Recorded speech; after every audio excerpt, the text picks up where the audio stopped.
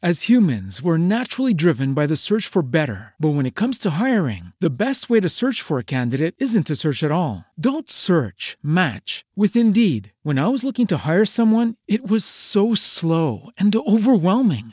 I wish I had used Indeed. If you need to hire, you need Indeed. Indeed is your matching and hiring platform with over 350 million global monthly visitors, according to Indeed data, and a matching engine that helps you find quality candidates fast. Ditch the busy work. Use Indeed for scheduling, screening, and messaging so you can connect with candidates faster. And Indeed doesn't just help you hire faster. 93% of employers agree Indeed delivers the highest quality matches compared to other job sites, according to a recent Indeed survey. And listeners of this show will get a $75 sponsored job credit to get your jobs more visibility at Indeed.com/podcast. That's Indeed.com/podcast. Terms and conditions apply. Astonishing Legends would like to thank the Great Courses Plus, Best Fiends, Bespoke Post, Squarespace, BetterHelp, our contributors at Patreon.com, and you, our listeners, for making tonight's show possible. I have a confession to make. When we started this show and we were trying to figure out how to position ourselves in the podcast world, I will readily admit that I shied away from using the word paranormal in any of our marketing materials. We didn't have any marketing material. Whatever. My point was, I felt like the word paranormal was tainted. And on top of that, the word podcast was, at the time, tainted too. Everyone with a microphone had a podcast. It was challenging to create a brand in a world that many considered a joke on a joke. Yeah. When people asked me what I did in those early days, I would often mumble the word podcaster under my breath and then leave the word paranormal out of it entirely. When we started, we had no idea if anyone would listen to us, much less if we'd be able to turn it into a job somehow, but it did. And now when people ask me what I do, I proudly say I'm a paranormal podcaster. And then I explain that I don't mean that I'm personally paranormal, but that I co-host a podcast with my best friend Forrest, and we talk about stuff that might often be paranormal. I feel like this cold open is going to drag on a little bit, and now I'm regretting letting you do it tonight. No, wait. Bear with me here. We've been very fortunate. And since we got started, about 23,000 years after Jim Harold started, paranormal podcasting has become a thing, largely in part to him being the vanguard there. Yeah, well, I still say we should have gotten into true crime. Yeah, now that's a thing. Yes. But we have a thing, too. It may be more niche, but it's a thing. My point is... Yeah. That's my line. Oh, that's yeah, my sorry, line. sorry. You don't do that. No, let me just... Can I just don't this steal one my time? line. Okay. My point is, we're so glad to still be around and so grateful for our audience. And that means you, listening right now. Tonight, we thought we would not only admit that we're a paranormal podcast, meaning a podcast about paranormal stuff, but we would lean into it by embracing this special time of year as winter ends and summer begins. Yes, it's spring now. Oh, yeah, whatever. All right, so I'll rephrase. April is right around the corner, and we all know what that means. I can't follow any of this at all. Tonight, we lean into what we are by talking with two very special guests, including our old friend, screen and television writer Richard Hatem, as well as another paranormal superstar that has somehow slipped under our radar for decades, Terry Carnation. Who? Terry Carnation. Listen, man, he's the real deal. Just trust me. It's rare to have two amazing guests in one episode. This show is going to be, as Cyndi Lauper used to say, so unusual. Yeah, I don't think many folks remember that. Well, I want you to start running these cold opens by me, please, before we...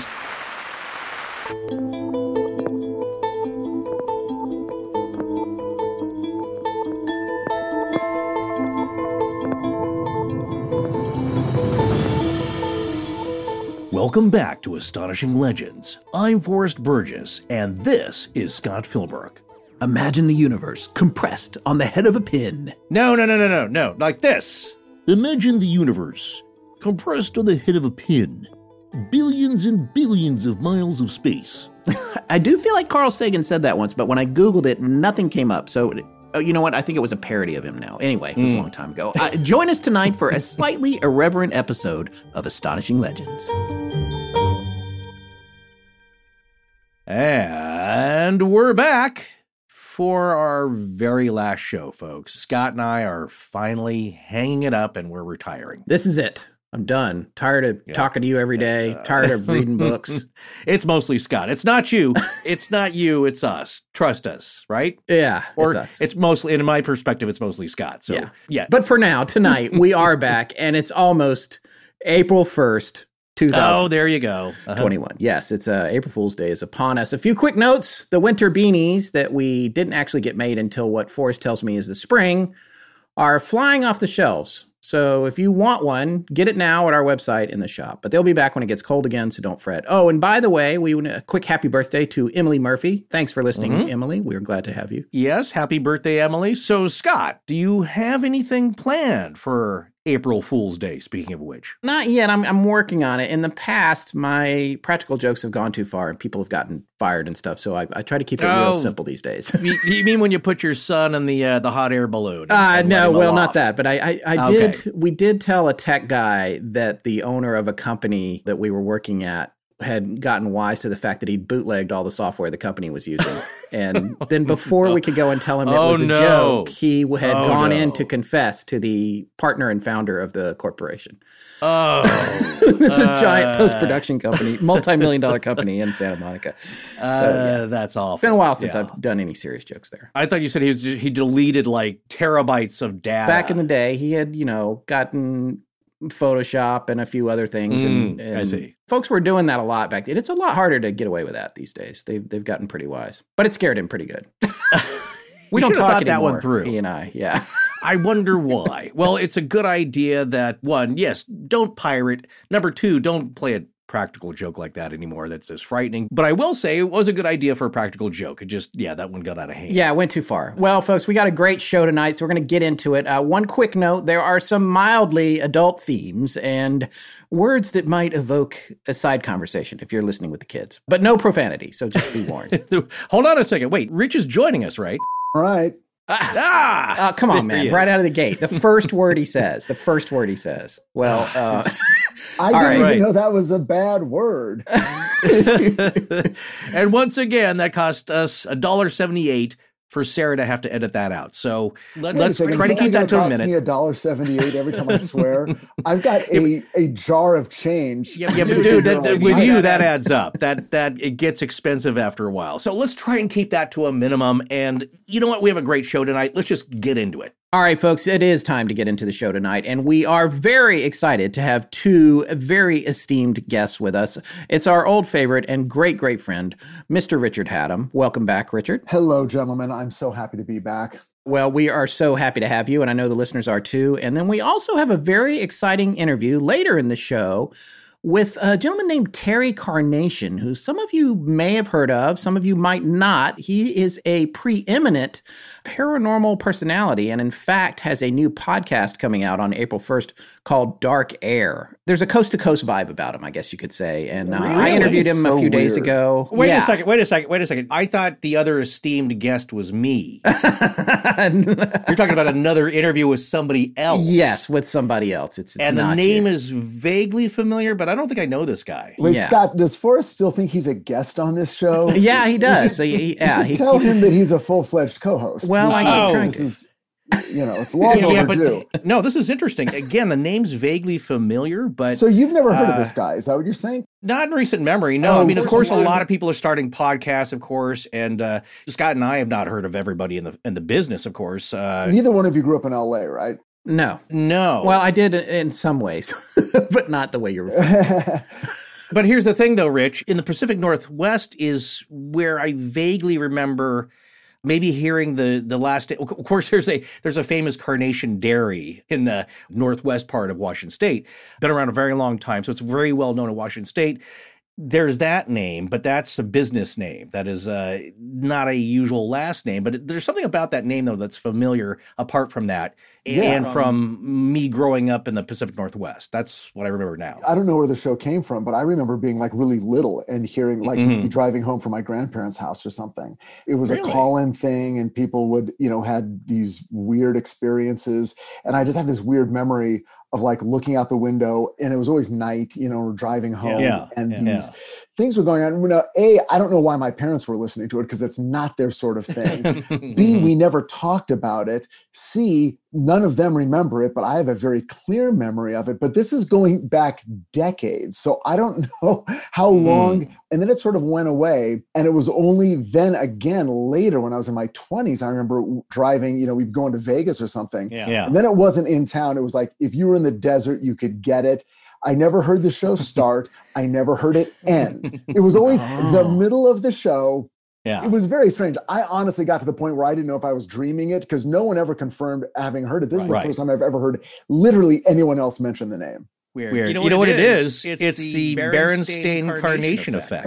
It's the Mandela with a little Mandela thrown in. It's just vaguely a memory, but you're pretty sure it happened, but you can't pinpoint anything about it. I've got all kinds of stuff. I've got things that I remember from childhood, like foods and things that only certain other people will confirm existed, Right. It was a competitor to the Pop-Tart. It was called a Danish Go Round. I swear to you, but it was also a thing you put into a toaster. But again, people are like, they think I'm out of my mind. Well, I never heard of that. Anyway. There was some toaster strudel thing. I remember that. Toaster strudel, so they had a little packet of jelly you squeezed on it afterwards. Yeah. Okay, do you remember a competing product to Kool-Aid called Funny Face? No. Vaguely, yes. Again, Funny that's scratching that weird thing. My point is that, yes, I think Terry Carnation, if he is a real guy, exists somewhere in that he's a real guy. World. I talked to him. Yeah, I did. All right. Yeah. Well, we'll find out. I'll know it. If I hear the voice, I will know it. It will take me back to my childhood immediately. But this is really weird because this comes out of nowhere. So I'm just saying he may exist in a reality that is on the borderline between, the veil of our world and the next, or a parallel universe is what I'm saying. Well, perhaps so. Okay. But before we get on to Terry, you know what? Let's catch up with you, Rich. What have you been up to? You still working on season 3 of Titans, I imagine, right? Yes, still working in the middle of season 3. We're writing the final episodes, filming the middle episodes. The early episodes have been cut together and are going through post-production. Everyone is very happy. It premieres in July. Yeah. And we're getting excited about hopefully a season 4. But and thank God, I am one of the lucky people who had a gig going into the pandemic. And I am doubly lucky because it's the kind of job I could do from home, just on Zoom, like I am with you guys now.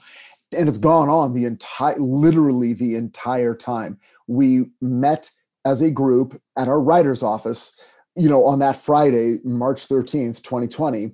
And by the following Monday, we were on Zoom, never missed a beat, and have worked the entire year and are even now just finishing up. So that has sustained me through the pandemic. No matter what was going on, I knew that I had a few hours every day with those people to talk about those characters, and it got us through. I think you also should tell our listeners where they can find Titans, because I used to watch it on the DC app, but it's moved, right? So what's going on with that? In the continental United States, it's much easier to see now. You can see it on HBO Max, which gets offered through whatever TV service and cable provider you're watching or you're subscribing to. You can get HBO Max. It used to be on DC Universe. You had to look a little harder. It's also on Netflix outside of the United States, in Canada, Mexico, Europe, Asia, Africa, but now it's very easy for people like my relatives. I can finally say, just go on HBO Max. You can watch it. They've got season 1 and season 2 in their entirety. You can watch them right now. It's doing very well.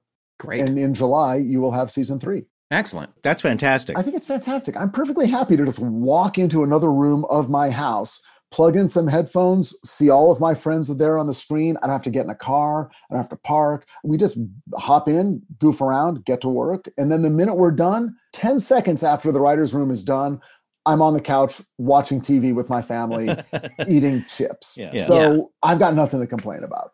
And no pants the entire time. Pants are a thing of the past. Right. That's so 2019. Yeah. Well, before we started tonight, you were talking a little bit about a party you went to recently. We thought maybe you might share that story with our listeners. Well, it sounds scandalous to even say that I went to a party, because it's like, hey, aren't we all supposed to still be quarantining? And we are. This was a small gathering. There were maybe 4 or 5 couples. It was outdoors.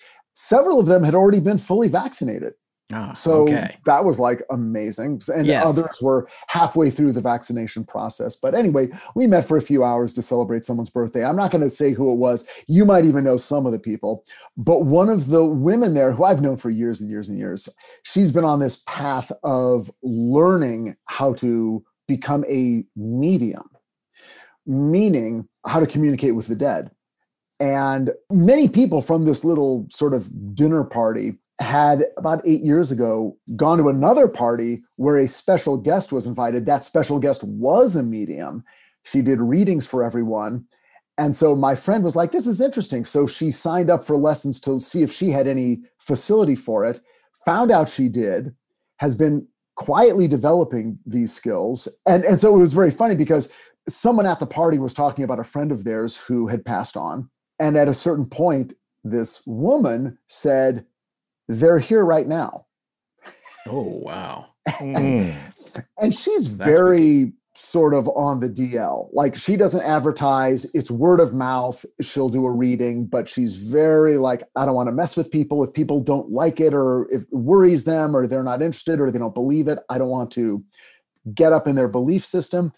But she said, the person you're talking about is here and is excited to see you, is excited about the tattoo that you got in honor of them. And this person showed us the tattoo. It was pretty amazing. And there were people at the party who were like, what's happening right now? Because they didn't even know she did this. As humans, we're naturally driven by the search for better. But when it comes to hiring, the best way to search for a candidate isn't to search at all. Don't search, match with Indeed. When I was looking to hire someone, it was so slow and overwhelming. I wish I had used Indeed. If you need to hire, you need Indeed. Indeed is your matching and hiring platform with over 350 million global monthly visitors, according to Indeed data, and a matching engine that helps you find quality candidates fast. Ditch the busy work. Use Indeed for scheduling, screening, and messaging so you can connect with candidates faster. And Indeed doesn't just help you hire faster. 93% of employers agree Indeed delivers the highest quality matches compared to other job sites, according to a recent Indeed survey. And listeners of this show will get a $75 sponsored job credit to get your jobs more visibility at Indeed.com/podcast. That's Indeed.com/podcast. Terms and conditions apply. Everybody in your crew identifies as either Big Mac Burger, McNuggets, or McCrispy Sandwich. But you're the Filet-O-Fish Sandwich all day. That crispy fish, that savory tartar sauce, that melty cheese, that pillowy bun. Yeah, you get it. Every time. And if you love the Filet-O-Fish, right now you can catch two of the classics you love for just $6. Limited time only. Price and participation may vary. Cannot be combined with any other offer. Single item at regular price. Ba-da-ba-ba-ba. Hi, this is Connie, and when I'm not making your puppy look beautiful, I'm listening to... No, wait. I listen to Astonishing Legends when I groom. When I'm not making recipe... No, I listen then also. Hi, this is Connie, and when I'm not listening to Astonishing Legends, I'm sleeping. So let's get back to the show. When you think about this, and you go back to our Siren Call episodes that we did late last year, how do you feel about these communications? Do you think that they're always coming from the real loved one, or do you think there's a possibility of subterfuge there? I really don't know. There's the subterfuge, but then there's also or is it coming from another plane of information that presents as human souls? Right. In other words, is it coming from the Akashic record or some other version of that our brain interprets? Now, here's the reason why I don't think that's it. And I hope we're not getting in the weeds. You know what? For your listeners, we're never in the weeds. We live in the weeds. Yes, we live in the weeds. And also, it's kind of a light show tonight, so it's okay. You can go there. So there's a theory, back in the 1800s when people were doing seances and the Society for Psychical Research was in its earliest days trying to figure out what was happening in seance phenomenon and with mediums who would apparently communicate with the dead. One of the theories that was developed at that time was something called super ESP, basically. Mm-hmm. So the theory is, well, you're not actually talking to the spirit of a person who has died. You're tapping into sort of a Van Allen belt of information that encircles our planet. And it's almost like those are radio signals and you're an antenna and you're just pulling information down. And all information that has ever existed is available out there in the ethers. And these people are reaching into that river and pulling out bits of information and then presenting it, but saying, well, it's coming from your dead relative. Speaking of river, that's a little bit like the Edgar Cayce story in that there is pulling from this band of thought and information, but you also have guides and they're kind of packaging it or routing it to you. Yes. But it's all out there. Yeah. Yeah. And sometimes like the information, like if you're a psychic, and they make this distinction, a psychic perhaps can tell you about the future or the past or know information about you that they would have no other obvious way of knowing through the five senses. Whereas a medium talks to your dead Aunt Gladys. Yeah. Okay. That's the distinction that is typically made. Well, personally, I don't know of any medium or psychic who has ever gone into whatever mental state they need to go into to get information and has presented it as, I am in the great library. I am pulling down a book. I am reading information about your Aunt Gladys. Let me tell you about your Aunt Gladys and where they are now. They always, in other words, a medium always, as far as I've ever heard, always experiences it as they are here. I'm looking at them. I'm hearing them. Yeah. Here's what they look like. Here's what they sound like. Here's who they say they are. I think they're here for you. They're experiencing it as a person has walked into my field of vision who wants to communicate a message. And typically that person's dead. I don't know of any mediums who have ever gotten that one wrong. And it's like, although I will tell you one thing, but it's never like, oh, I'm getting a message from your Uncle Bob. Oh yeah, my Uncle Bob lives in Glendale. Oh, well, he's saying he's going to see you on Sunday. There is some Sylvia Browne, as people will remember, where she got a few things wrong, especially with some murder cases that were famously on, I think, Arsenio Hall, or one of the shows she appeared on. You know, the person was alive or was dead, or, you know, she got that wrong. But I will say, in defense of some mediums, you don't know when or where the information is coming from. Like, that can be confused. Well, we're back to the Mothman prophecy, where the information is correct, but the timeline's wrong, or the location is wrong. Something's off about it. So it's a very nebulous, sketchy business anyway. It is one of the strangest. I mean, it was pretty chilling because it was so of the moment. She was saying that she had recently done a reading for a woman whose husband had passed on from COVID just in the last couple of months. And it was very sudden, you know, very unexpected. This was not someone who had pre-existing conditions. They had both been sick. She recovered. He did not. He was in the hospital. And then he passed away. Well, what she did not know, because when she did the reading, the husband came through, but he came through with a young man. And it turns out the young man was their son who had died the previous year.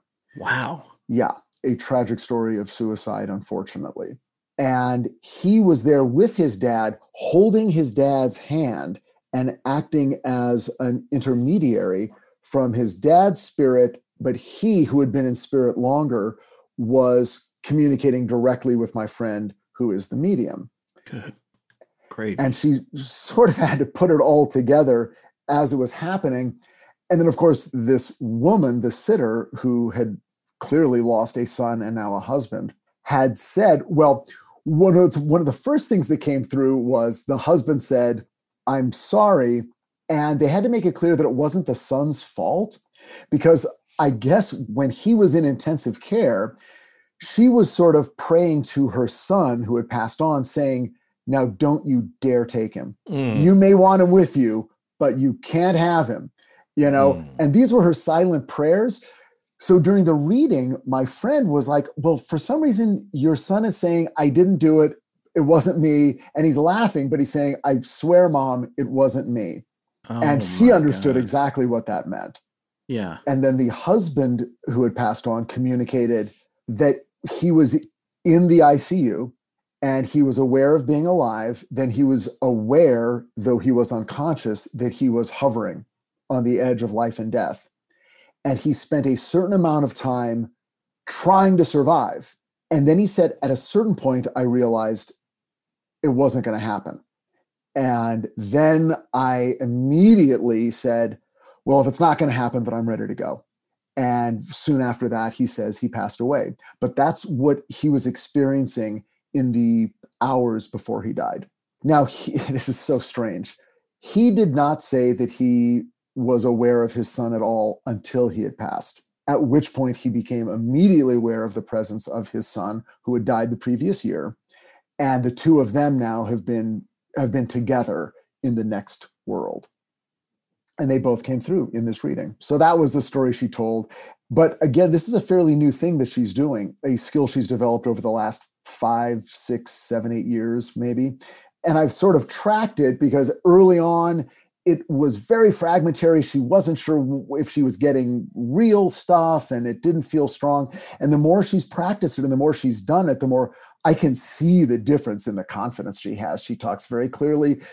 Yes, now I know how to do it. And she also knows how to turn it off, because she said that in this pandemic year, she's had spirits at night who literally whisper in her ear while she's trying to sleep. And she just tells them, no, you have to stop. I can't do this. I need to sleep. If you want to make an appointment, make an appointment. And she said it like that. And she said, and I'm like, did it work? And she's like, yep, it worked. They backed off. You have to tell them. But once you tell them, they do back off. Well, I wonder if they have no perception of time. Well, I mean, they must know if somebody's sleeping, if you're having a whisper in the person's ear when they're asleep. Well, my question was, is that when they can get through the best? When it's quiet and you're sort of in that other mental state that's a little bit more open and a little less preoccupied with the everyday. Yeah. Is that when they can get in? I don't know. I think so. I think that has something to do with it. At least, I always go back to psychic Peter James, psychic and medium from the 80s, who we all love. The shock of white hair and the dark black mustache, who appeared in a bunch of shows that we've talked about before. But he would always say the nighttime is their daytime and vice versa. It's when they're most active. So I think that has something to do with it. But also, look at people living now who have a little trouble with boundaries. and bugging people and not that's a bit of being empathetic to, like, yeah, I shouldn't call this family, with small kids, like at 10:30 at night. And that actually was a Curb Your Enthusiasm. I remember theme. that. It was like, how is it 9 o'clock? He's like, no, it's 9 o'clock. It's 10 o'clock. You call people with a kid not past 10 o'clock. And Julia Louis-Dreyfus said 9 o'clock. Scott about this, because Scott doesn't care when he calls me. I get a call from Scott at 11 o'clock, and then I'll realize, wait a second, and for him, it's 2 a.m. Yes. Yes, well, because Scott and I have had a celebratory. Like, oh my God, what's happening, Scott? Oh, nothing. I just want to know how you doing. Yes, Scott and I have had a celebratory cocktail after finishing a recording session or posting one, and then we're chatting. He's like, "Hey, let's talk to Rich." It's like, well, I'm fine with that. I don't have a family that's going to be annoyed by that. So, well, I mean, that's cool. Text me ahead of time. I'll make myself a drink. I'll get all ready. I got to catch up to where you are. But getting back to your point, I think you have to set some boundaries. I've also talked to people with mediumship-like abilities who have things, sensations, communications, audio, visual things coming to them. And that is a problem that they've said has happened with them, is that it's hard to learn how to turn that off or not get it when you don't want it. But there is a way to do it. There are techniques and skills you could learn to turn the faucet off, or at least turn it down to a drip. There is another woman that I'm friends with who is coming upon the talent to speak to the dead from the total other angle, where for her, although she's been interested in it, throughout her life, and has always felt like, sometimes I'll, get a, feeling here, feeling there. But she has become a medium through force, where spirits kind of attacked her mentally and did not let her ignore them. And it was this sort of psychic awakening for her. And this just happened within the last 2-3 years. And she kept a diary and she talks about it. And this is the person I've talked to you guys about having on the show. So this might happen one day. But her story is really scary because her thing is, I didn't want this. And I didn't have a choice. It selected me. And then I had to retroactively figure out defenses and boundaries and methods to control it and figure it out.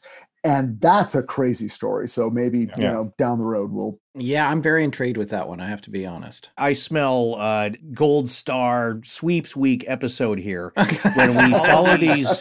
It's fascinating. It's psychic Jedi mind training in that these are techniques that can be developed. As humans, we're naturally driven by the search for better. But when it comes to hiring, the best way to search for a candidate isn't to search at all. Don't search, match with Indeed. When I was looking to hire someone, it was so slow and overwhelming. I wish I had used Indeed. If you need to hire, you need Indeed. Indeed is your matching and hiring platform with over 350 million global monthly visitors, according to Indeed data, and a matching engine that helps you find quality candidates fast. Ditch the busy work. Use Indeed for scheduling, screening, and messaging so you can connect with candidates faster. And Indeed doesn't just help you hire faster. 93% of employers agree Indeed delivers the highest quality matches compared to other job sites, according to a recent Indeed survey. And listeners of this show will get a $75 sponsored job credit to get your jobs more visibility at Indeed.com/podcast. That's Indeed.com/podcast. Terms and conditions apply. I'm Tyson Harley, and this is Astonishing Legends. Let's get back to the show.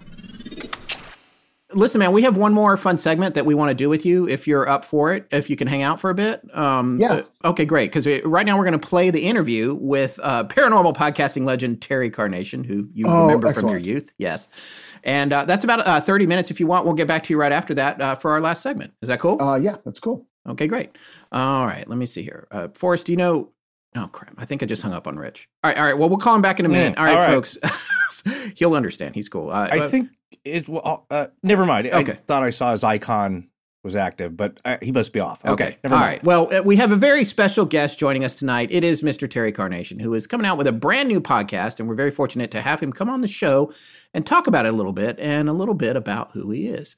Terry, why don't you go ahead and introduce yourself to our audience? Well, why should I do that? You've already introduced me quite handily. Well, what about your background? Where do you? I feel like I don't know a whole lot about you. Let's slow down a second. Are you saying you want a double introduction? You want a double introduction? I'll give you a double introduction. Let's do it. Here we go. Hi, I'm Terry Carnation. I'm host of Dark Air, the paranormal call-in show that has captivated audiences for decades, coast to coast, making a return to the airwaves in a way with this podcast, Dark Air, which premieres on April 1st. I am the Pope of the Paranormal. I'm a luxurious man. I love bath salts, and I keep myself well moisturized. Anything else you'd like to know, Scott? Well, yes. I don't know how I've missed your prior incarnations. You say you've been around for decades. Decades, yes. KSB Radio in Los Angeles. Oh, really? Yes, far to the right hand of the AM dial. So far, we almost reach the Crab Nebula. No, I don't know. That's my attempt at humor. Humor's not my thing. Scary is my thing. Well, let's talk about that a little bit. Like, what kind of stuff are you going to be talking about? Do you lean towards particular genres of the paranormal, cryptids, UFOs, aliens, disappearances? What is your favorite branch of the paranormal? That is not for me to decide. Humbly, Scott, I requisition my listeners to call in with their darkest thoughts, their needs, their desires, the most frightening stories, their deepest, darkest, most mysterious questions. I'm all about the questions. I'm not really about the answers, if you understand. And I am open to all possibilities. Trademark, Terry Carnation. Open to all possibilities. Okay. Well, let me ask you this then. How did you get into the paranormal? What is your background? Was it this something that you got interested in your childhood, or was there a big change in your life? Have you had a personal experience that led you to be fascinated with this kind of stuff? Fascinating story, Scott. Do you mind if I call you Scott? No, that's absolutely fine. Do you mind if I call you Scotty? That's okay too. I don't let just anybody do that, but I think that'll be all right for now. Scotty, this silken voice mastered the FM radio waves back in the 90s, in the early 90s, in the rock and roll era. I don't know if you remember when rock and roll was still pertinent. I do. Do you remember Goo Goo Dolls? Oh, absolutely. I was a huge Goo Goo Dolls fan. In fact, I followed them on tour. They called me a goo head or a goo goo or a doll boy. We called ourselves any number of names.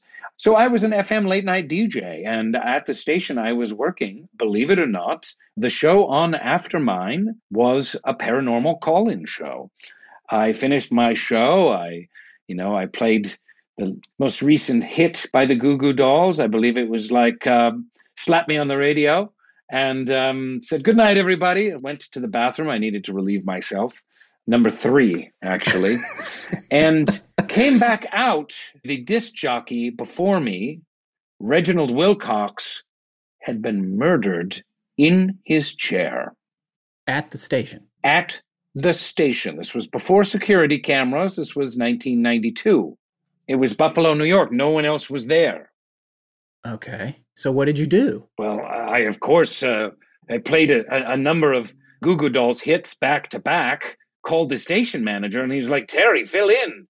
Help Reginald out in his memory, for Christ's sake. It's what Reginald would want. So I hauled the body into the corner, dragged it behind a little trash can, put a little blanket over him. It wasn't actually a blanket. There wasn't a blanket to be found, but I put some down jackets from the lost and found over his body, and I settled in at the microphone, and that's how a legend was created.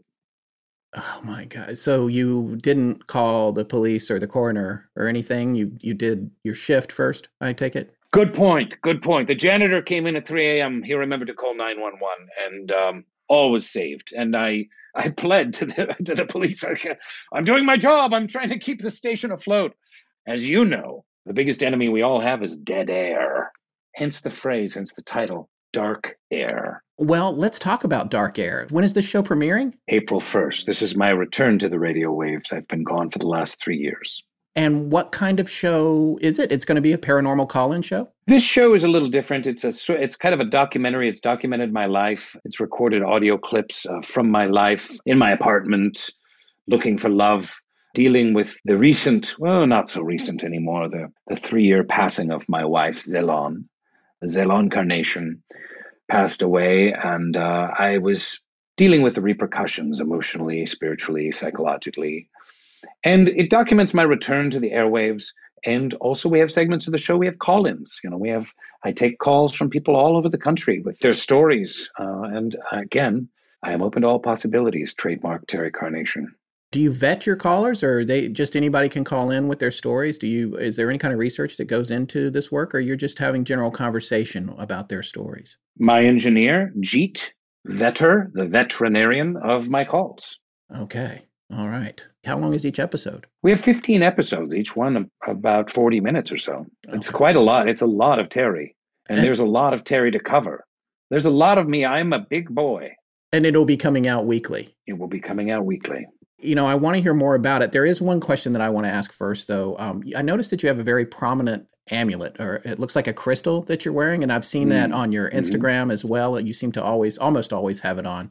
What can you tell me about that amulet? Well, there's not a whole lot to say. It contains my soul. Okay. That's good to know. So you keep your soul there around your neck, outside of your body.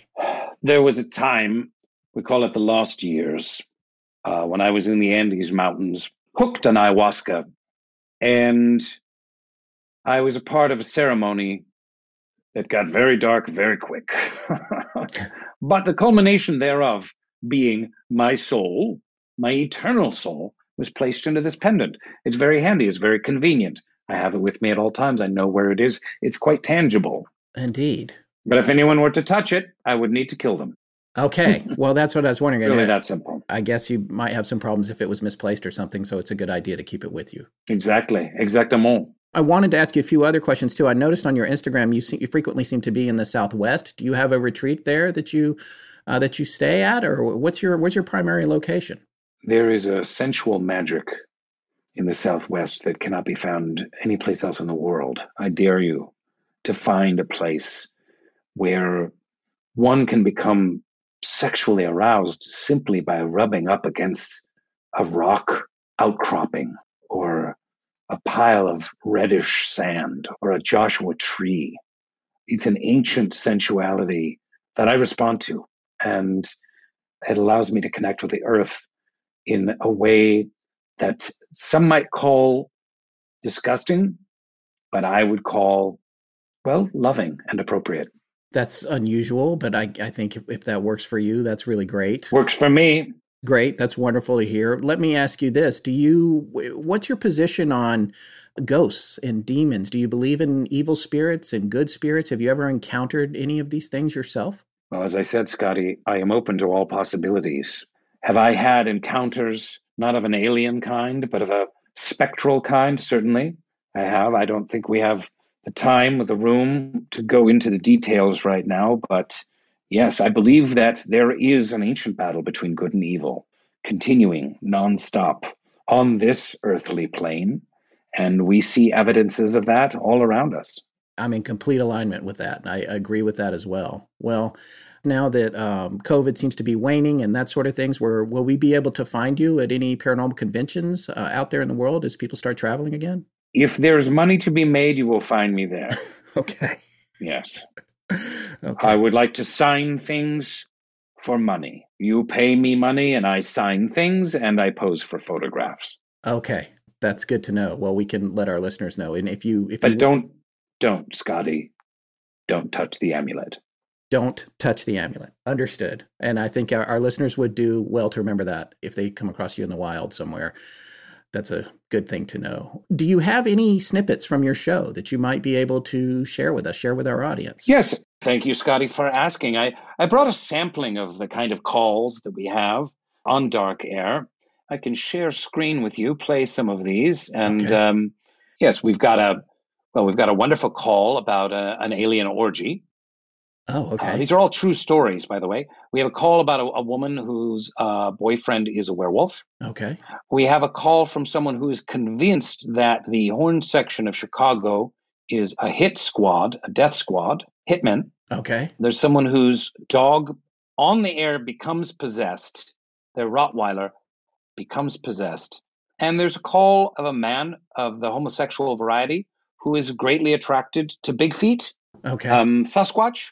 And is, calling an open invitation for some kind of union, some kind of connection, which I think is beautiful. You know what? Those calls are all very intriguing. Our show and our audience is a little bit PG-13, so I'll leave it to you to pick the ones that might be most suitable for our listeners.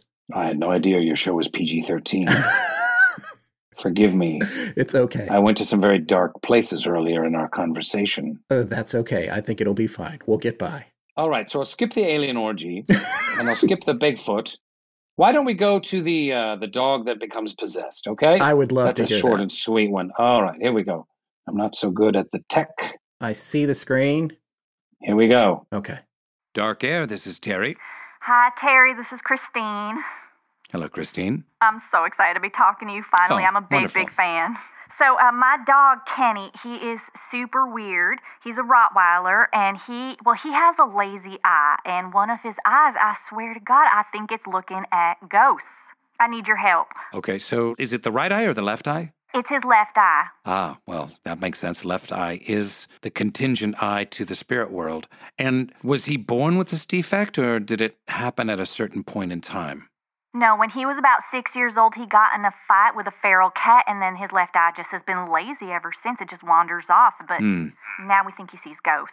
So perhaps some of the muscles were severed, which has allowed the eye to drift from the physical, from the material, into the spirit realm. Now, what is it about Kenny's lazy left eye that makes you think that he's witnessing something spectral? Well, sometimes we'll just be sitting there, like eating supper, just hanging out as a family, and he will just be looking in the corner of the room, and no one knows what he's looking at. He just keeps looking, and then he starts to growl a little bit. That's what made us scared. Well, the Sufi mystics often speak about the power of the third eye, the all-seeing eye. Just to be clear, Terry, he only has 2 eyes, and they're both brown. It's as if actor Peter Falk could see ghosts with his lazy eye. Anyway, so How can I help you with Kenny? Are you viewing this as some kind of danger or threat to you or your family? My granddad did die in this house, and so sometimes we wonder if he's talking to Granddad, but we don't know what it is, and I know you're the expert, so I thought I'd call you and ask.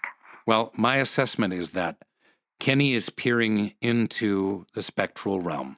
And as such, he should be revered. He should be honored. I mean, to the ancient Egyptian, the humble house cat had 2 feet in the material realm and 2 feet in the spirit world. They were often buried with their owners. I think that it's important when Kenny passes that he be buried with someone in the family. Yeah, we could bury him with Granddad in the backyard, although there is a problem with that. Kenny dug up a human leg bone and brought it in the house. We don't know if it was Granddad or if it was one of his wives, but that could be a problem. But otherwise, we can definitely bury him. What was Kenny's relationship with your grandfather? Did he beat Kenny? Well, no, he did not beat Kenny. He just sometimes whacked him with a newspaper and kicked him once or twice, but that was about it. He didn't beat him. I'm going to revise my assessment, and I believe that Kenny is in close contact with your grandfather as a kind of spectral retribution, keeping him attached to the material realm in order to reverse the punishment onto your grandfather for the whelpings that he brought him with said newspaper. So put the phone up to his snout. Okay. Kenny? Can you hear me? Kenny, can you hear me? He's nodding yes. He's saying yes. Good. Kenny, listen to me. Listen to me very carefully. Is he there, Kenny? Is grandfather there? Do you see him? He's nodding. Do you see him in the corner? Kenny, let him go. Let grandfather go, Kenny. Let him go. Oh, my God. Oh, my God. Terry, he is up on his hind legs. He's walking like a man. Oh, my God, he just put on grandfather's robe. He's walking out the door. He's acting like a man. I have to go get Kenny. I gotta go. Goodbye. Kenny? Oh, Godspeed, Kenny. Godspeed. Wow. There you have it. That's really quite a call, Terry. I don't think we've had a call on our show or a story that's that filled with activity and such a strange thing for the dog to walk out on his hind legs. Are you psychic at all? I knew you were going to ask me that question. Well, I guess that answers that question. Well, let me ask you this. Do you have any kind of training in parapsychology, or what kind of research have you done that allowed you to get so connected with Kenny and Kenny's owner in that call? Scotch Tape, I have taken thousands of calls over the years, thousands of calls. I adore my listeners. I adore my callers. I've had calls from the future. I've had calls from the past. I've had calls from outer space. And I guess all of that experience, all of that connection has allowed me to just grok on a deeper level what's going on. What's the story under the story? So it's just instinct for you at this point. It is, yes. Have you talked to Kenny or Kenny's owners since this phone call? Do you have any idea what the ending result was after Kenny left the house in the robe? We have not heard back from Kenny's owner, but I feel like a certain peace was made, ultimately. Obviously, Kenny was possessed by the ghost of her grandfather, and perhaps she's made some deeper connection to her grandfather.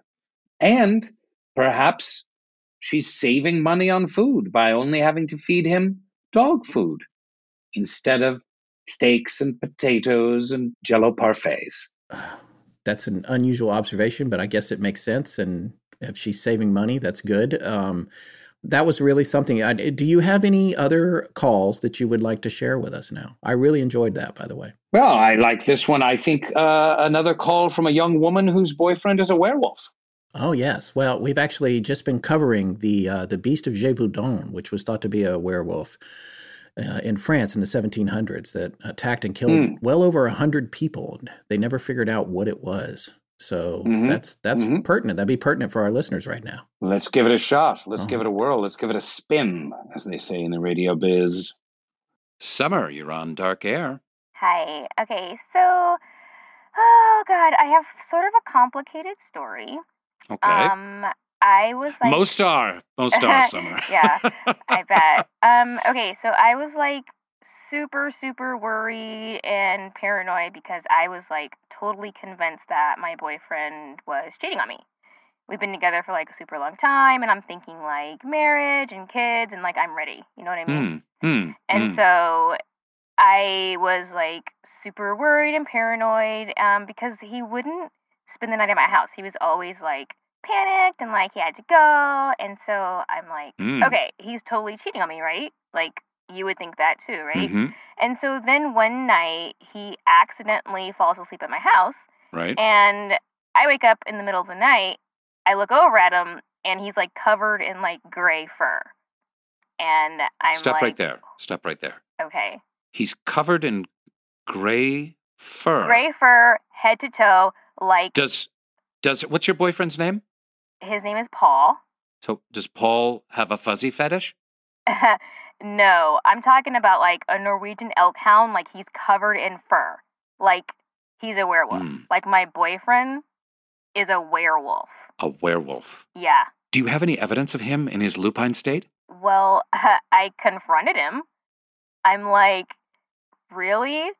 Like, we've been together for like 7 years and you didn't stop to think that maybe I need to know that you're a freaking werewolf, right? And so I'm like, all this time is wasted because, like, are we still going to get married? Are we going to have, like, werewolf babies? Like, I don't know if I want to be, like, a parent to, like, a bi-species baby or I don't even know. I just feel like... How does that even work? I wonder if genetically the DNA can be passed on, or if it's passed on through the mother or through the spermatozoa. Exactly. Could I even carry like a werewolf baby to term? You know what I mean? Would it like rip out of my belly? Anyway, I'm just like panicked because like I'm talking to my friends and they're all married, right? And so I'm just like, what? Am I going to tell them that I'm marrying like a werewolf? And so I don't know what to do. Also, you would have to be married during the daytime. Exactly, right? I don't even know like the particulars of like the werewolf situation, which is why I'm calling in. Do you think your family would accept him? I mean, I honestly don't think so.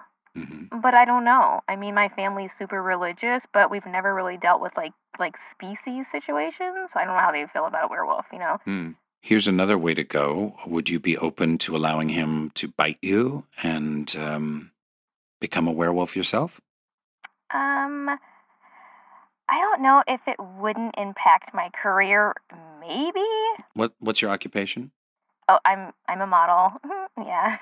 Right. Well, how cliche is that, right? I live in LA and I'm a model. Well, in this day and age, in this modern day and age, we all know that models who differentiate themselves can often make an exciting and lucrative career. Perhaps if you were a lupine model, you would find new sources of revenue. It might help you, especially on the night shoots. That's kind of a good point. I mean, I definitely would be different. We could be like a werewolf power couple. You know what I mean? Like Jada Pinkett and Will Smith, but like werewolves.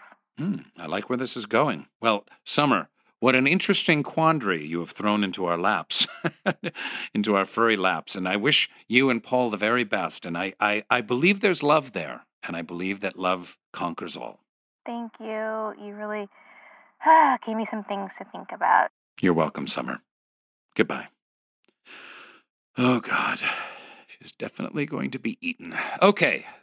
Who's next? Yeah. Wow. Well, there's a lot of things about that call that are very interesting to me. First of all is that you are just openly accepting the fact that there's werewolves and that they're real and you believe in them and that this woman is sharing her life with one. But you didn't necessarily warn her away. Why would you not warn her about the possibility that something bad might happen to her? I don't feel like that's my role, Scotto. I feel like, the role that I play is a provocateur, a counselor. My role is to draw stories out of people, to accept them, and then allow a deeper healing. So, informing this young woman that her boyfriend would probably, in fact, devour her, it felt kind of negative. It's kind of neggy, Sure. Just kind of like, ugh. Right. You just decided to be a sounding board and try to comfort her in this moment, and then best of luck to her. Ultimately, I believe in the power of love. The power of love, Scott. Wow. Well, I have to say, your show sounds very intriguing. I'm looking forward to hearing it and subscribing to it. It sounds very unusual as well. I haven't quite heard a paranormal show like this before. No, you haven't. And you never will again. But I guarantee that starting in April, you are going to go on a very dark and wonderful journey with me, Scott and Scott's listeners, whoever and wherever you might be.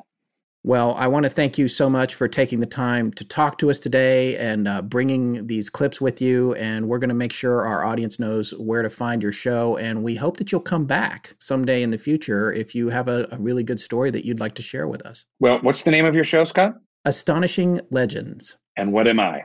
You are an astonishing legend. Well, there's your answer then. Thank you so much. Thank you. I have a lot of questions. Uh-huh. And a few comments. Okay. First of all, when Terry says he loves bath salts, I wonder what he means by that. Like, how does he love them, you know? Well, I think a good place to get that kind of information, more insight into his character, is probably his Instagram. It's he's got some movies up there that might shed a little light on that question. Yeah, there's something about Terry that seems really familiar. Almost spooky and disturbing in a way. I can't really put my finger on it, but it's kind of like I think I may have bumped into him or heard about him. You know, when I was attending the University of Washington in Seattle, I don't know, possibly working at the college radio station. I don't know. It's hard to explain to you, but you know what I'm talking about. When you think you know somebody, but yes. I don't know. Yeah, something about him, man, is just... And then his LA radio station, right? Yeah. Our KSB, radio station KSB. Yeah. So that does sound a little bit familiar. Like, I don't know, maybe I had heard it one time when I pressed the right arrow button on the radio tuner in the car. Yes, for too long. Done that. Yeah, yes. Of course you want to check out what's the first station and maybe what's the last one. I'm kind of... Yeah, that's where you hear number stations too. When you're scrolling around like that, that seems like the perfect place to find Terry Carnation. Well, that's what I'm saying. Is that I remember it being weird. Again, these are just very vague memories about him. So if they're memories at all, well, I mean, you and Rich both have memories. I was not familiar with him at all. He came out of the blue for me. So, but after I talked to him, I was sold. I'm very interested in. No, he's a fascinating dude. I am definitely going to check out his show. I recommend it to all of our listeners because if you like us, this is just another great angle. And here's the other thing about it. I want to know where he's getting all those great callers with their stories. I mean, that is some unbelievable stuff. It's really better than anything This American Life has ever come up with. But here's the thing. People claiming to have had adult relations with Bigfoots is actually a reported thing I've heard of. Yes, I've heard some stuff that, we're a kid-friendly show, which I tried to point out to him in the middle of the interview there. But yeah, so there's definitely some stories like that we've been unable to cover, but we do have them in the files. There's stories like that in the files. There's also books written very seriously. One I can remember by a woman who claims to have had a relationship with a Bigfoot, ongoing and romantic. Yes, so, that's the one I'm thinking of. And if he's getting people like that to tune in to talk with, I'm definitely going to tune in myself. Well, Dark Air premieres on April 1st, 2021. You'll be able to find it pretty much anywhere you get your podcasts, whether it's iTunes, Spotify, your smart speaker. They're easy to come by these days. It used to be we had to explain what they even were, but now everyone knows what they are. And you can also look for Terry Carnation on Instagram. It's a very entertaining Instagram that I enjoy visiting daily. And you can find him at terrycarnation.com. So we encourage you to check that out if you enjoyed that interview with him. As humans, we're naturally driven by the search for better. But when it comes to hiring, the best way to search for a candidate isn't to search at all. Don't search, match with Indeed. When I was looking to hire someone, it was so slow and overwhelming.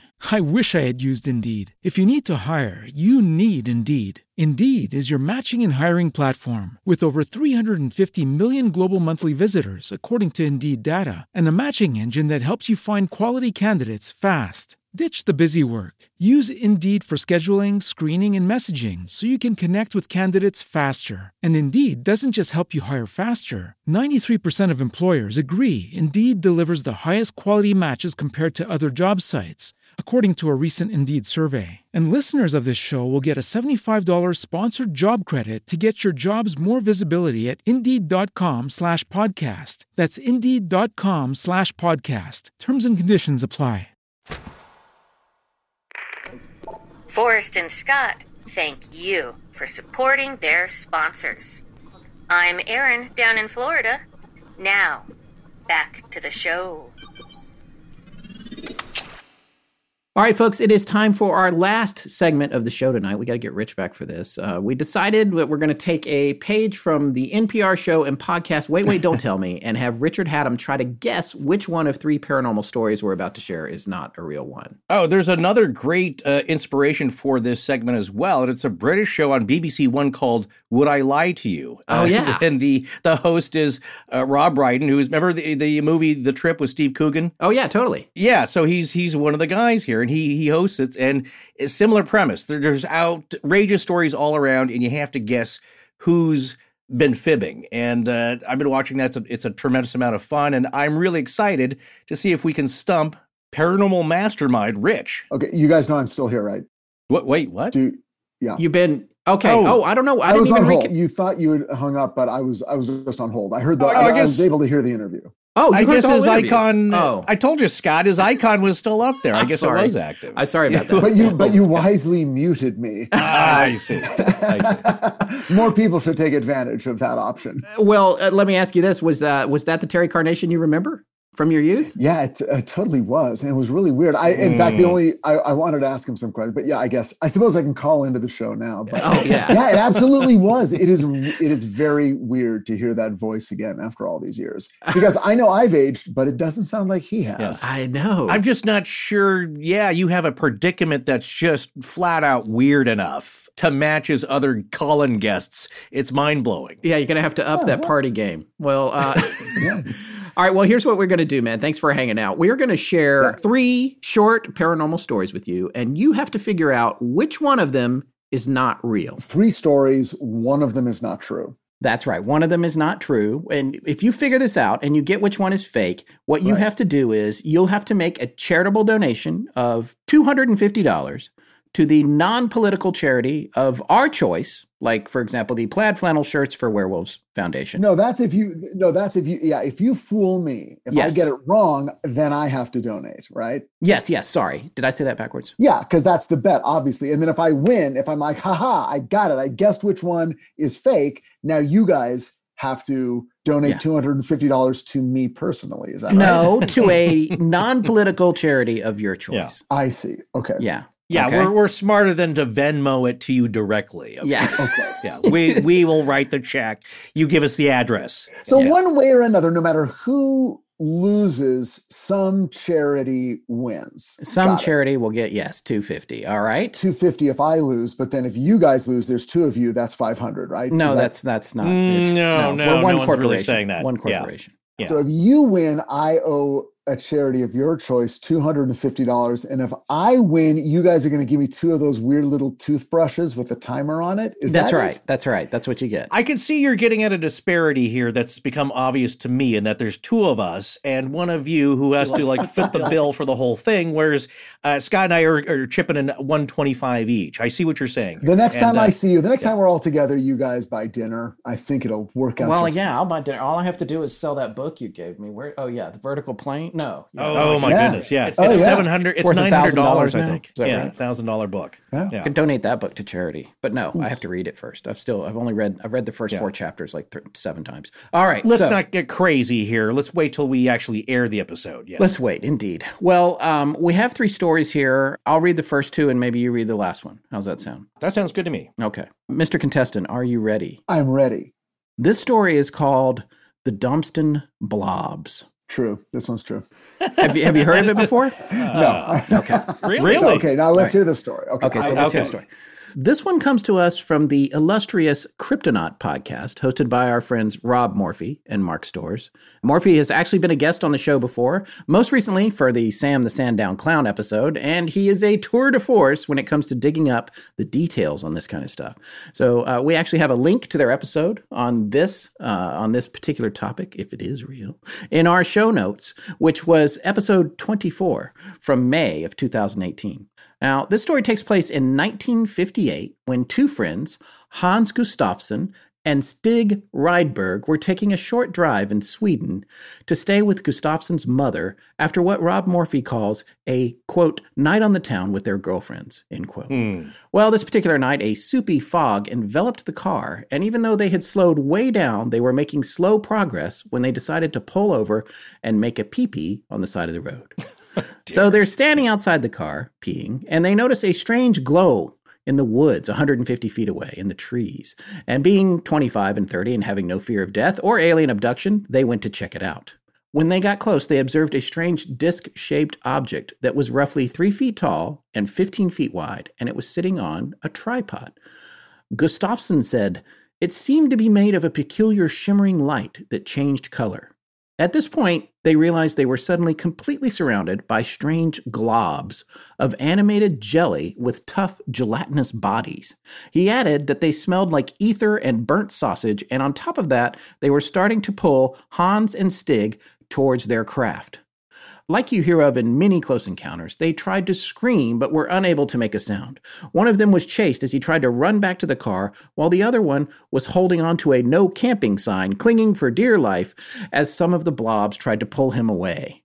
Stig managed to make it back to their car, and when he got in, he showered down on the horn. For whatever reason, the blobs, who they now noted were actually floating above the ground with no visible means of support, became startled and fled. Then the UFO shot up into the sky. They were so freaked out that Hans couldn't even bring himself to drive the car the rest of their trip for nearly 20 minutes. And they both knew their story was so crazy that they didn't dare tell anyone about it. Eventually, however, Hans's mother reported their story to a large newspaper, and they wound up getting interrogated for 11 hours by police and investigators whose apparent angle was really just trying to make sure sovereign Swedish airspace had not been invaded. Thing is, it was clear the friends both had severe PTSD, and after all that time, they could find no holes in their story. They even left them alone with hidden recording devices in the room, hoping they would cop to a hoax, but they did not. This is the only known case of what Rob Morphy calls jelly bags attacking humans. So that's your first story. I like that one. I like that one because you know how everyone always says, like when they're telling their UFO or their ghost story, they're like, and we weren't smoking anything. Yeah. We weren't drunk, totally sober. Like almost no one ever admits being under the influence of anything when they have an encounter or an experience. And yet we all know that most people are having a beer, having a glass of wine with dinner, I mean, what are the odds that no one, I think people say it to sort of, because they want to it's like, look, no, this really did happen. And, maybe they believe it did, but they're always afraid if they admit they've even had a little bit to drink or they're under the influence of anything, people will discount their whole story. These guys clearly had a big night on the town. They had to pull over to take a leak. They were partying. And then this happened. So I like that. I like that they were honest. All right. So now for story number 2, your next story in the running here. This one's called Strange Connection. This comes to us from one of David Weatherly's books entitled Disconnected: Messages from Beyond the Grave, which he published in 2018. And we have a link to this book in our show notes, and this particular story is in Chapter 8. Now, David was a guest on our show last year for the Strange Intruders series that we did last November, but this story pops up in several places online if you Google the Robert McHenry disappearance. So this starts in June of 2014 with Robert Bob McHenry, a recent widower living alone and with no extended family. He was pleasantly surprised at a relatively low point in his life when he heard back from a genealogical website that his DNA had found relatives he didn't know about, including a distant cousin and a grandnephew. Creeping up on the twilight of his life, he was excited for a chance to meet them, especially in light of the recent death of his wife of 34 years. He got in touch with both the cousin and the grandnephew, who both knew each other, and began to get to know them himself by texting them regularly. He was excited when he found out that this extended family was about to have a huge family reunion barbecue that had only just recently gotten orchestrated. And on top of that, most of them lived in Menlo Park, just 90 minutes, that's in California, from Modesto, where Bob lived. The family reunion was set to take place on Saturday, June 14th, starting around 11:30, and would be held at a local park that was convenient for everyone and able to support all of the visitors. Bob McHenry was a motorcycle enthusiast and had a silver and black Harley-Davidson Road King that was his pride and joy, and the weather was set to be beautiful that day, so he decided to ride to the reunion as it was only about an hour and a half away. His neighbors heard his Harley that morning around 10 a.m., and one of them saw him leave. And about 40 minutes after he was seen leaving, he stopped for gas at a Chevron station in Tracy, California. Security cameras and a credit card transaction confirmed this. He presumably topped off his tank with about 3 gallons of gas to get him to Modesto. He's seen on a security camera leaving the Chevron and heading back towards the freeway and presumably to Menlo Park for the reunion. Unfortunately, he never made it to the reunion, and no trace of him could be found. On top of that, his cell phone vanished off the network minutes after he left the Chevron. For all intents and purposes, he completely disappeared. So at the barbecue, the family starts to wonder where their new cousin and uncle is. Why hasn't he shown up? But their fears were allayed when the two of them he'd been talking to in the weeks prior both received texts from him. Julie Latham, a distant cousin to him and one he first made contact with after the DNA test, got a text that said, quote, "I'm on my way. Don't wait for me. Get the grill going!" Exclamation point. And a grandnephew he'd also been texting with the prior week got a nearly identical text that said, "I'll be there soon. Can't wait to take you for a ride on the Harley." And what's strange about this is those texts came about 10 minutes apart around 1:30 in the afternoon. McHenry should have been there at least an hour and a half before that. During a police investigation into his disappearance, a forensic cell phone analyst had the strange issue of not being able to trace the origins of the messages. And you might think it ends there, but for the next 2 weeks or so, both Julie and Tommy, Bob's grandnephew, kept receiving cryptic messages, supposedly from Bob. They also kept devolving and making less and less sense until eventually they became just gibberish. One of the last coherent ones to Julie said, quote, "Save some hot dogs for me, I'm almost there." Except hot dogs was misspelled, and the text ended with strange punctuation, and on top of that, it was 8 days after the reunion. The last one Tommy got just said, quote, "It's okay, I see it now, thanks them for us." And the thanks them was spelled Thanks. Both of those came in the small hours of the morning. So 2 years later, 2016, some California State Water Commission folks are doing some work in a reservoir called the Clifton Court Forebay when a sonar they were dragging got caught on something. They brought it up, and it was a motorcycle helmet snagged on a strap. The reservoir was 14 miles northwest of Tracy and completely in the wrong direction to get to Menlo Park from Modesto. They called the police in, and divers found Bob McHenry and his Harley at the bottom of the reservoir.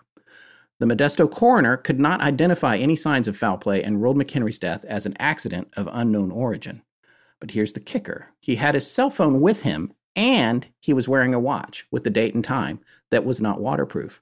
It is presumed that it failed pretty soon after he and the bike entered the water, and it had stopped on Saturday, June 14th, didn't have a year, on the day of the reunion at 10:43 a.m. This is 4 minutes after he was seen leaving the Chevron in Tracy, 14 miles away. So the question is, how or why did he wind up in the reservoir? And more importantly, how did he travel 14 miles in 4 minutes? And how did his cousin and grandnephew receive texts after his phone had been submerged in water, especially for 2 weeks after he supposedly died? To this day, his family has no idea what happened to Bob McHenry, and they regret never getting to meet him. That is amazing. I love that story. That one also, but it's weird because right at the end, it started to feel like an Encyclopedia Brown story. Like, well, you couldn't put the baby on the hood of the car that had just arrived because the hood. Oh my God, I used to love Encyclopedia Brown. Yeah. You know? Why didn't the child have blueberry all over their mouth if they wanted to play it in context? There's so many mysteries here, but the text message from beyond the grave is just irresistible. I mean, it's the modern day analog to the phone calls from the dead. So indeed. Yeah, and so Tess has been tearing it up with our Instagram account and with great feeds, and so we have Warp Wednesdays where listeners share a short story, a little bit of something strange that happened to them. And we just had a phone call from beyond story, I think from last Wednesday, where a listener said, they were with their boyfriend or husband. There's a call. The phone rings in the bedroom. The woman in the story misses the call, doesn't go pick it up. Finally, I think they were doing dishes or getting dinner ready, goes back into the bedroom, sees that the missed call is from grandma, who, of course, has passed away. It comes up on caller ID that the call was logged, but how is that possible? So they like to think that she was checking in on them. And I think it was also maybe a special occasion of some sort where the relative was just checking in, saying they're still there. But it's a little chilling to get a message like that from someone who supposedly passed. I love that. We're going to cover that one day, but it is just a collection, of course, of anecdotes. So, well, I hope this third one is utterly ludicrous because those first two sounded pretty solid to me. Well, I think this may be a regional favorite here, especially for our Texan friends. They may have heard of it. But this one has popped up on Creepypasta. It's that kind of story. It has to deal with urban folklore, we suppose, but it's all over the internet, and it's called The Donkey Lady of San Antonio. And you've not heard about this, right? No. Okay, all right. It sounds intriguing and vaguely pornographic. Well, all right. So this story here involves some old tropes that are going to be familiar to you. But again, the challenge is to see if we made this up or if it really is some kind of urban legend that's been passed around. So this all centered, this story here, around a spooky bridge that's just a short drive from San Antonio. And this story has been told over and over again, and there are a lot of versions, of course, but like all stories that have found their way into the Creepypasta pipeline, it shares a lot of the same elements. So according to Weird US and Weird Texas, Scott, those are websites, right? That yes. We found out. Yes. Well, books originally, but exactly. Now it's a national franchise. Yes. Right. That's what I thought. So that's where we found this story, or the origins of it. This story dates back to the 1950s and centers around a young woman who had been in a fire that claimed the lives of her two children, a fire started by her husband. So she lived, but she was horribly burned and her face severely disfigured as a result. And the burn damage fused her fingers together. And according to the author of the blog entry on it at weirdus.com, which we'll also have a link to, but apparently this woman would mostly appear out in the country and specifically this one bridge. And of course, the legend goes, all these kids were told that she was hiding in the dark, waiting to pounce on them, the donkey lady.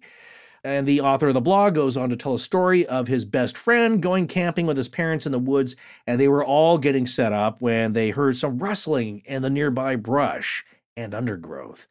And the father became a bit alarmed, and then a sound pierced the night that sounded like a loud snorting. He told the kids they needed to gather everything up as quickly as possible and that they were leaving. And they all piled into their truck and they took off. And the creature, it seemed, whatever it was, started to move towards the road. And as they took off from the campground, something huge burst out of the trees and jumped onto the hood of the truck, shrieking loudly. And the kids and the dad, they all swore it looked like a donkey, but it was mostly human. It screamed at them and tried to punch through the windshield with its webbed fingers. And in a classic movie move, the dad slammed on the brakes, ejecting the creature off of the hood. He then put the car in reverse, driving a significant distance backwards, trying to get away from it as it raged towards the car with hatred in its eyes. Finally, he got turned around and took off, and it eventually gave up, and then it went back into the undergrowth. And a friend of the blog author didn't believe the story when the dad told it, but then the dad took him outside and showed him his truck. The hood was horribly dented and scratched from where something had been on it. And in other versions of the story, there is a woman actually on a donkey, which frankly doesn't sound very scary at all, but there you have it. So there are several stories of similar encounters in the backwoods, but many of them take place at that bridge. Now get this, that crosses Elm Creek via Applewhite Road, and it's about 4 miles north of Loop 1604 on the south side of San Antonio. So for you local folks, you'll know exactly where that is, and I'm sure you may have heard this story. Or did we make it up? Well, that one's tough because you're saying, is this a true urban legend? In other words, is this a story that people tell each other? Right, so right, it's almost a step removed from, okay, but did it actually happen? That's true. So it becomes, and it actually makes it harder because obviously I think this one sounds the most ludicrous. Right. But urban legends, I mean, can come in all stripes. And there's all kinds of versions of this. There's the goat man and the dog man and the hook man. And it all has to do with a tragic story. Something horrible happened to a person, and now their spirit is out there. And then these people who, your cousin's best friend's coworker, they know for sure that this happened to them just a few months ago when they were driving down that road. What I have to guess is not, did people never see the donkey woman? Right. But is this not an actual urban legend? Yeah, that's true. That's a good point. Because here's the point of that, is that did we just set up some weird sightings that have been reported and then wrapped it in the envelope of all these urban legend tropes, which is the backstory, which may or may not be true. And of course, there are variations on that. It's usually somebody who's been wronged. Look, it's the same thing as the Lady in White stories.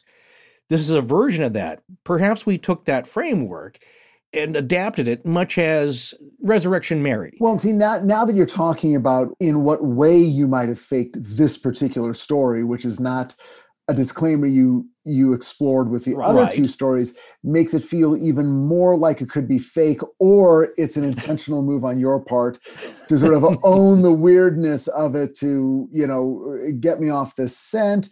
How can I possibly choose the cup in front of me when you must be... Right, exactly, right? The vessel with the pestle has the brew that is true, yes. Never trust... What is it? Never doubt a Sicilian in a game where the mortal stakes or something? I don't know. Yeah, something like that. But, where the stakes are life and death. But on the other hand, now I've got to wonder, or did it just sound faker because Forrest read that one and Scott read the other two, and so this one automatically sounds different and therefore is the outlier?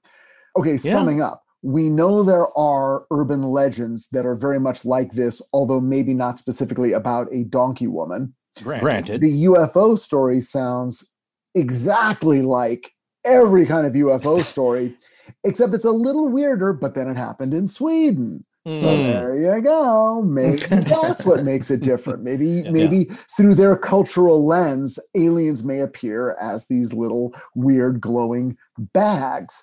And then the story in the middle is just sort of, again, classic, also sort of urban legendy. Yeah. But has a lot of details about cousins and grandnephews and reservoirs and county works, And now I've got to ask myself, do you guys have the time or the mental bandwidth and spiritual wherewithal to really write out a story that detailed?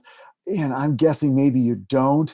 Okay, so I literally don't know. I'm going to tell you all my thinking. Okay. I'm going to say that the text messages from beyond the grave, I'm going to say that is definitely true. So now it's between the UFO and the donkey lady. Having said that, I'm going to say that I also think that the UFO story is legit. And even though it's so obviously ludicrous, the donkey lady, that I should immediately think it's not the fake one, I'm going to say the donkey lady is the fake one. And I am willing to stake $250 to the charity of your choice. That is my judgment. Okay. I like your reasoning. It's very... Yeah, no, well, of course, Rich is a master of story and the weird and the paranormal, and he's heard a lot of these things, as much as we have. And this is exactly why I love this episode, because this is really the fun part of it. Not the reading and the research and the writing, all that crap. I just love talking about these things. And that's exactly what we've got to do here. And hear each other's viewpoints. And I think Rich makes a bunch of great points coming at this with somebody who's heard these types of stories before, but then has to decide what elements sound reasonable in a, of course, in the framework of the paranormal and the weird and the strange, and what is just a little bit beyond that. And I have to congratulate you, because they all sound legit in their own way for the kind of story they are. None of them was like, okay, well, this one just kind of sounds yeah, no. One of these stories was crafted by the two of you, and I gotta say, whichever one it was, you did an excellent job.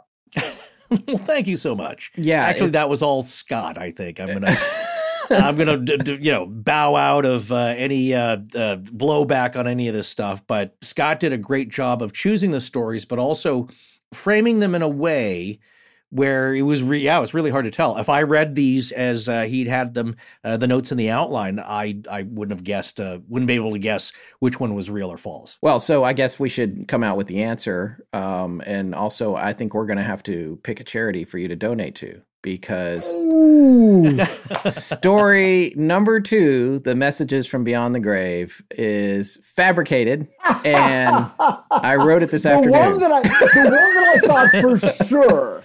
It was just too detailed. No. And the thing is, I'm surprised. I got really nervous when you said that it's too detailed, because it's the most telltale sign of lying, is generally that the liar uses too many details because they're trying to convince themselves of the thing that they're lying about. So this is like, cops know this. On the flip side of that, people say like, well, the person telling the truth wants to give up information they know because they're trying to convince the skeptical that they are telling the truth. So it has to ride that line. But I left too much in there, and I went back just before we got on with you. I went back and removed stuff from it, and oh my God, it had a whole nother component to it that I took out. I was like, no, this is too much detail. But you're right, you clued in. Rich is holding cash right here in front of us. Apparently, he keeps fresh, crisp, brand new bills, which conveniently are right under his printer, I'm noticing. We don't know how he got those. Yeah. I don't think he possibly earned them in the traditional sense. No, I think I have enough. I have I've got enough. But there's a part of me, Rich, that's wondering that if you felt like 2 was such an obvious fake, you were trying to protect our feelings by picking the other. No. Okay. But it's different when you're talking. Like if a police officer is talking to someone, and in the moment they're sort of doing it in the moment, rather than now I'm going to take the time to write a story and try to make it sound real. So I think you fooled me, Scott. I think you're an excellent writer, and I may have an opportunity for you. Show called Titan season 4. Right. But just the behind the scenes press kit stuff, right? Yeah, right. Looking at these stories here, again, Scott did the framing. I suggested I had to dumb down the other 2, especially Rob Morphy, because his language is real specific and is all through his stuff. And it's beautiful. I love the way he writes everything about how he presents it. But if I'd have left it just as it was, it would have been so obviously Rob Morphy. So I had to take his, and then also the donkey story, which is a real urban legend. And I had to kind of thin them out a little bit to match the thing that I had written, which was also too detailed to start with. So I was trying to comb them all out in the same way so they would sound the same. But I left too many details. Man, I left too many. No, but you taught me something though. Like the next time I do this, it's that the one I'm going to write. If I'm doing it, I'm not going to have all those details in it. Yeah. If you were Googling it while I was reading it, you wouldn't have found the subject. Bob McHenry's not a real person, but you would have found the city, the lakes. I mean, the reservoir. All the stuff would have added up. The dates were right. There was accurate date for the party, how much time it would take him to get from one city to the other. All that stuff was so right. The only thing you changed was the title? No, the whole thing isn't real about the people or the family reunion. Oh, I see. Oh, okay. But the rest of it, the geographic details are all accurate. Oh, yes. And the dates are accurate and all that stuff. Yeah. And that's the only. Okay. The part of it. Well, first of all, Rich, we will. I think subsidize it so you're not having to spend the whole burden of the donation. We can put a little bit in. Yeah, we'll kick it a little bit just so it doesn't sting. Hey, I'll put in $250, then you guys can put in whatever you want. Do you know what it is? Do you know what your charity is? No, we'll have to pick one. We'll figure one out. Once you figure it out, though, we should circle back and let the audience know who got the money, because that's of course. Of course we'll do that. All right, great. But guys, this has been so much fun. You have really, you've taken it to a whole new level. There's a lesson in all these as far as the listener is concerned and their viewpoint, and that the stories you hear, there are some elements that sound like tropes and urban myth, and that is a lot of the setup. It doesn't mean that all of it is fake. So what I'm saying about the donkey lady is that, yes, this is an urban legend. It does not negate, though, that people have seen something weird on that bridge that may be cryptid-like or like a specter of some sort that does not fit normal description. And the envelope, the delivery method of that sighting is wrapped in urban legend, which has all the same tropes. But it doesn't mean it's not true. And the same for the Domston blobs. Classic setup, dark road, foggy at night, craft lands, multicolored lights, this and that. The thing that's the donkey lady of that story is that these things are jelly blobs that apparently float and are sentient. And they smell like they would just burn their bangers and mash. Well, I'm wondering if I would have, like, if you had said there's an urban legend of these two guys who are out partying and then were assaulted by these weird glowing bags near a UFO, if that somehow would have changed my job.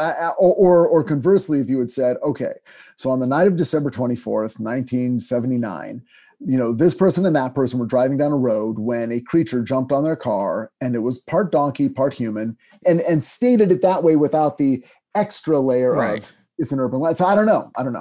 Right. Well, Rich, man, thank you so much for coming on. Thanks for taking the time to join us and also sit around on hold for half an hour. Apologies about that. Hey, it only cost me $250, so it's a bargain. Yeah, that's right. And I'm glad it went that way. If it had gone the other way, it would have cost me $125. So we got lucky. I would have felt better though because we wasted his evening and we charged him $250 for it. But it's going to a good cause. Yeah, I feel a little bit better about that. Gentlemen, an evening with you is never wasted. That's so nice of you to say. And sincere thanks, Rich, once again for coming on with us. And thank you, dear listeners, for joining us. And please enjoy the upcoming April Fool's Day. But don't get anybody fired.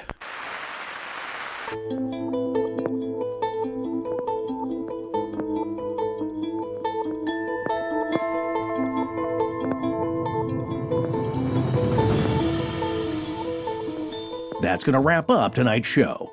We'll be back in 2 weeks with a new episode. Please remember to support our sponsors. They help keep the show free and the lights on in Blanket Fortiana. Special thanks to John Boland. TERRYCARNATION. Our show is edited by Sarah Voorhees Wendell and co-produced by Tess Feifel, who is also our head of research. Our theme, which is available as a ringtone, was composed by Judson Crane, and our sound design and additional composing is by Ryan McCullough. Special thanks to the Astonishing Research Corps. But most importantly, we want to thank you, our listeners. Visit our store at astonishinglegends.com or interact with us and other listeners on Twitter, Facebook, and Instagram. You can also support the show at patreon.com/astonishinglegends, where patrons have access to additional bonus content. No part of this show may be reproduced anywhere without permission. Copyright Astonishing Legends Productions. Good night.